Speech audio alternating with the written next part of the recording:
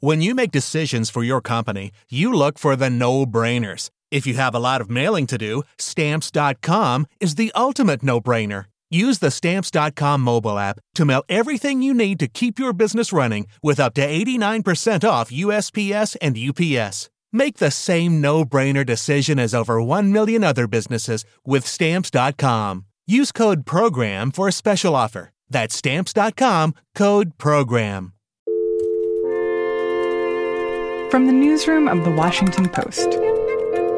It's Robert Samuels from The Washington Post. Host, this is Sarah Kaplan.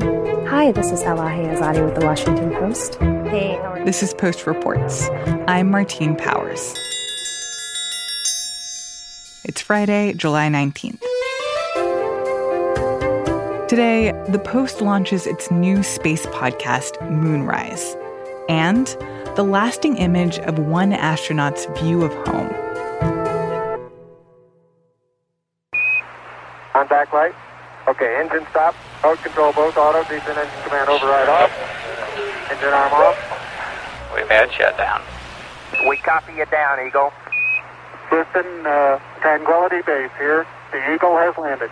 Roger, Tranquility. We copy you on the ground. You got a bunch of guys about to turn blue. We're breathing again. Thanks a lot. 50 years ago this weekend, the United States achieved an extraordinary feat of exploration. At the foot of the ladder. Neil Armstrong became the first man to walk on the moon. That's one small step for man. One giant leap for mankind. We all know the story. A charismatic young president responds to the threat from America's nemesis, the Soviet Union, and throws down a challenge to the nation. I believe that this nation should commit itself to achieving the goal, before this decade is out, of landing a man on the moon and returning him safely to the Earth. And in less than a decade, it happens. But what if that's not the whole story? What if the path to that spectacular achievement wasn't as straight as we thought it was? What would we find if we rewound the story we think we know? Who are you and what do you do? My name is Lillian Cunningham, and I'm a reporter at The Post. If you listen to The Post's other podcasts, which you totally should, you almost certainly know Lily's voice. I've kind of had the good fortune of being able to carve out this journalistic role at The Post where I go back and dive into these tales from American history. Lily was the host of two podcasts that you may know, Presidential and Constitutional. And now, for the 50th anniversary of the Apollo moon landing, Lily is back with a new podcast that launches today. It's called Moonrise. You know, I think a lot of the coverage that we get of Apollo is about how we went to the moon. And that's a fascinating story about engineers and astronauts. But our podcast is really about why we went to the moon. It's really the story of a whole different cast of characters, presidents, politicians, science fiction writers, Soviet rocket engineers. We tend to think in the United States of this like race to the moon and this dream of moon travel as kind of emerging with Kennedy's pronouncement that we should go to space. But to me, one of the really interesting things that I discovered was just like what a long history there is both in America and across the world of this dream of humans going to the moon specifically.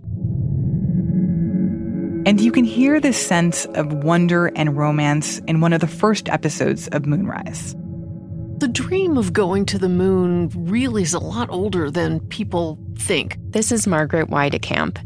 She's a space historian and a curator at the National Air and Space Museum in D.C. Jules Verne's From the Earth to the Moon was published in 1865.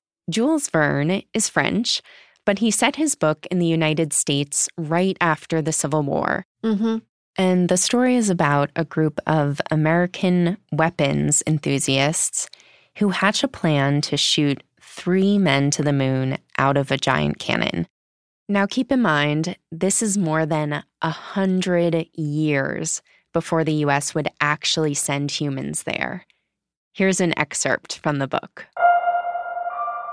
No words can convey the slightest idea of the terrific sound. An immense spout of fire shot up from the bowels of the earth, as from a crater. The earth heaved up, and with great difficulty, some few spectators obtained a momentary glimpse of the projectile victoriously cleaving the air in the midst of the fiery vapours. Because I think that's totally counter to how most people kind of imagine it. Like, at least from my understanding, which frankly comes a lot from the movie Hidden Figures about the human computers and their whole backstory, but it seemed like this was really born out of Sputnik, and that Russia sends these satellites into space, and that America sort of sees it as this existential threat. And that's when people really get their act together and say, like, oh, this is something that we need to do. We need to go to the moon. But what you're saying is that people had been thinking about this for a long time before that and had those ambitions even before Russia sent Sputnik into the air. Yeah. So, I mean, certainly, like, the dream of moon travel existed way before Sputnik. Just as a fun example, there were theme parks throughout the United States, like at Coney Island and the original Disneyland, that had rides where you like simulated flying to the moon. So these are way before Sputnik launched. So that dream was there pre-Sputnik. But I do think we tend to sort of learn that the space race story starts with that moment. And there are a lot of things that I think we need to correct about that narrative or clarify. One of them is people were not immediately terrified in the US when Sputnik launched. When Sputnik first launched, there were actually some polls taken about, how Americans responded to that moment. Until 2 days ago, that sound had never been heard on this earth. It's a report from man's farthest frontier, the radio signal transmitted by the Soviet Sputnik. And in the first few days after Sputnik, by and large, people either didn't care at all or thought, wow, what an incredible human achievement that we have a satellite in space now, even though it's a different country that did it. Yeah, even though they're Russians and they're apparently our enemy. Very quickly, it did turn into something that sparked a lot of fear in the U.S., but it was very strategically and politically motivated. As Lily started researching, she learned about the role that Lyndon B. Johnson played before he became Kennedy's vice president. Johnson helped plant the seed for the space race, and that was in direct response to Sputnik. There's a fascinating story of how Lyndon Johnson, at the time he's a senator, President Eisenhower's in power. He's a Republican. Lyndon Johnson is a Democrat. And Johnson basically constructs this plan to beat up on Eisenhower politically by turning Sputnik into this sign that we're falling behind and Eisenhower isn't being aggressive enough in terms of national security. And Johnson held a lot of hearings on Capitol Hill about it, and it did end up pretty quickly turning what hadn't originally been a super scary moment for Americans into something that symbolized what we now sort of peg as the beginning of real Cold War fears. That's fascinating that this was a narrative that was kind of pushed because it was politically expedient for Johnson. But before he was, when he was still in the Senate, which I think speaks to the extent to which this is also a story about presidents and politicians. And I feel like that's something that I haven't really thought about before, because when I think of presidents and their role in sending people to space, I just think of that speech that Kennedy made, that we will go to the moon not because it's easy, but because it's hard, and something else. I can't really remember the rest. But why, some say, the moon? Why choose this as our goal? And they may well ask, why climb the highest mountain? Why, 35 years ago, fly the Atlantic? Why does Rice play Texas? We choose to go to the moon. We choose to go to the moon.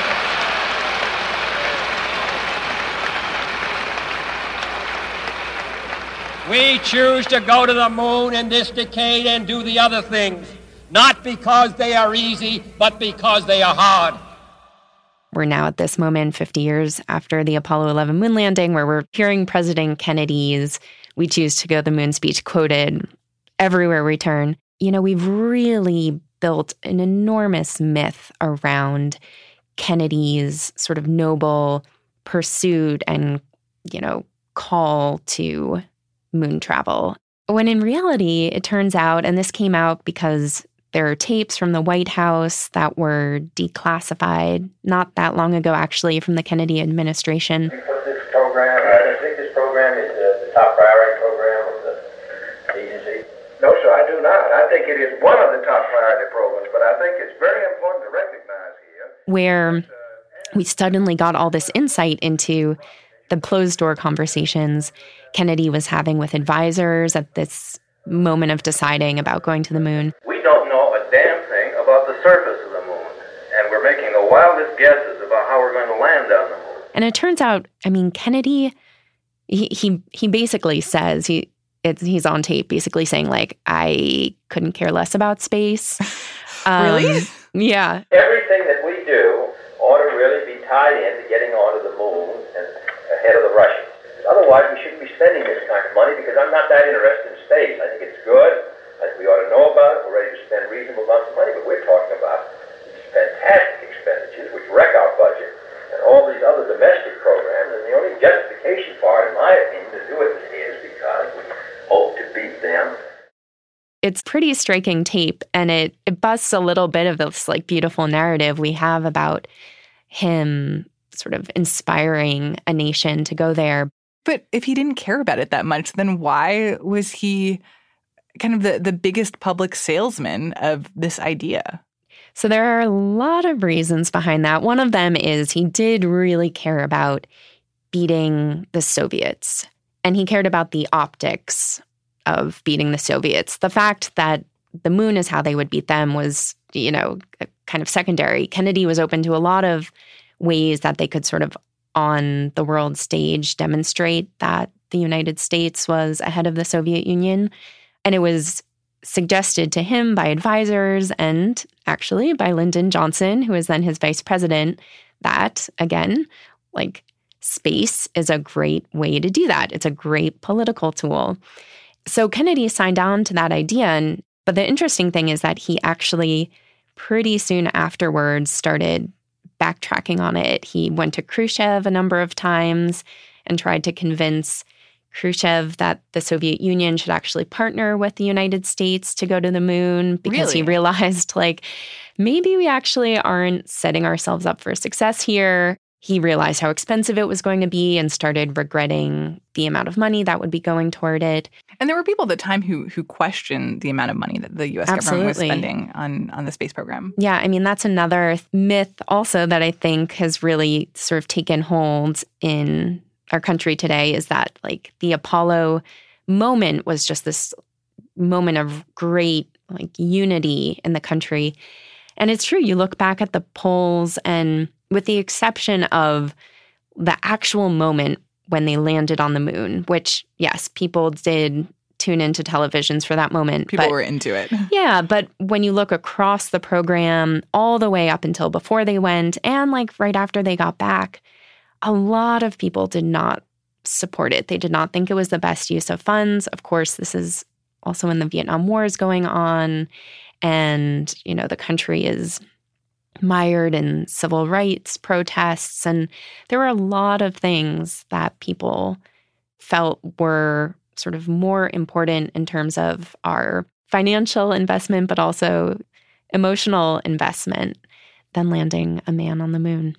I'm curious if hearing these stories that kind of complicate this narrative, does that make you think differently about America's space history or about the achievement that was landing on the moon?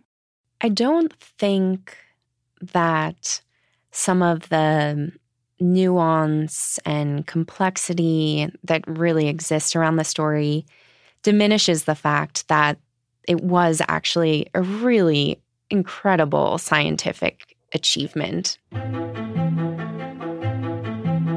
You know, in a way, it makes the story sort of more interesting and more remarkable that it wasn't just this sort of perfect straight line from a pronouncement that we should do this incredible thing to the achievement of doing it. It's pretty easy to forget, but very important to remember that all of the technology for the space race and the motivations for the space race all came out of this really sort of dark place of building up nuclear war technology. I mean, it's all came out of building ballistic missiles and atomic bombs. This accomplishment didn't just happen kind of in spite of that craziness. It happened in large part because of it. A lot of the chaos of the Cold War and the chaos of post-World War II America is like directly what led to some of these ambitions. Lillian Cunningham is the host of Moonrise, a new podcast from The Washington Post. You can find a link to the series at washingtonpost.com/moonrise or listen to it on your favorite podcast app. Houston, Columbia, now again, over. Columbia, this is Houston, reading you loud and clear, over.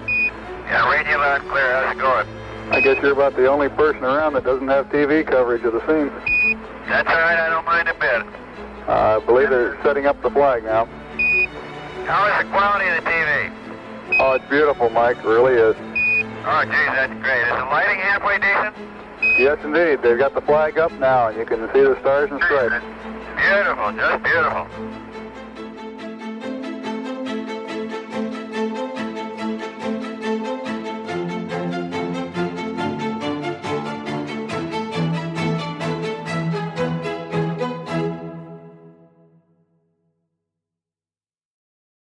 And now, one more thing.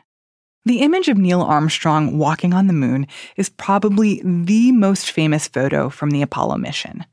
But art critic Sebastian Smee says that, for him, the most powerful picture was taken the year before, on the Apollo 8 mission. Not a photo of the moon, but a photo of Earth. It shows this beautiful blue planet, the Earth, just above the horizon of the moon. That photograph became known as Earthrise. It was taken on Christmas Eve, 1968. It's just an entrancing image because it shows the Earth as the only sort of spot, if you like, of color in what is otherwise a black or grayscale world. And you see the blue, obviously, as well as the white of the clouds and some green. And I think it's an image of incredible vulnerability and delicacy. Earth coming up. Wow, is that pretty? And it was just incredibly moving to the astronauts who saw it. They were surprised to see it out the window of Apollo 8. You got a color film, Jim? Hand me a roll of color, quick. Oh, man, that's great. Where is it? Quick. The image was taken by the astronaut William Anders on board Apollo 8. And it's really poignant in a way because, you know, I think everyone obviously was incredibly excited about the whole space race and about the whole goal of getting closer and closer to the moon. And you can understand why it's an extraordinary achievement. But having seen the Earth from a distance, they realized that they'd come all this way only to realize that what really mattered, in a sense, was the Earth. I think we were all taken aback because there had been no planning, discussion of seeing the Earth. We were trained to a degree to explore the moon, to comment on the topography and geology, if you will, of the moon. And when I saw the Earthrise and then also pictures of the small Earth from a lunar distance, it crossed my mind that, here we'd spent all this time studying the moon, and what we were doing was discovering the Earth. So Frank Borman, the commander of the mission, had this beautiful quote where he said, "It was the most beautiful, heart-catching sight of my life." He said, it was one that sent a torrent of nostalgia, of sheer homesickness surging through me. It was the only thing in space that had any color to it. Everything else was either black or white, but not the Earth. You just feel this incredibly amazing thing of these astronauts having left Earth and being so close to their heart's desire. They'd been trying to get to the moon for so many years, but they had this flood of nostalgia and homesickness. I just think that is really such a turning point, almost in human history, the idea that you could get that perspective on your own home, this strange planet that we're on, and get a sense of how rare and how precious it is.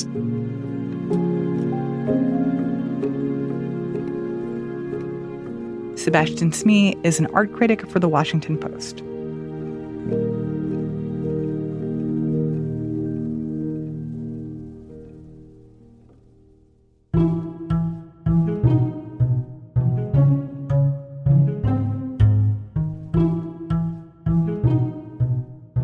That's it for Post Reports. Thanks for listening. Our executive producer is Madalika Sikka. Our senior producer is Matt Collette. Our producers are Alexis Diao, Rena Flores, Lena Mohammed, Maggie Penman, Jordan Marie Smith, Ted Muldoon, and our intern, Rennie Svirnovsky. The Post Director of Audio is Jess Stahl. I'm Martine Powers. We'll be back on Monday with more stories from The Washington Post.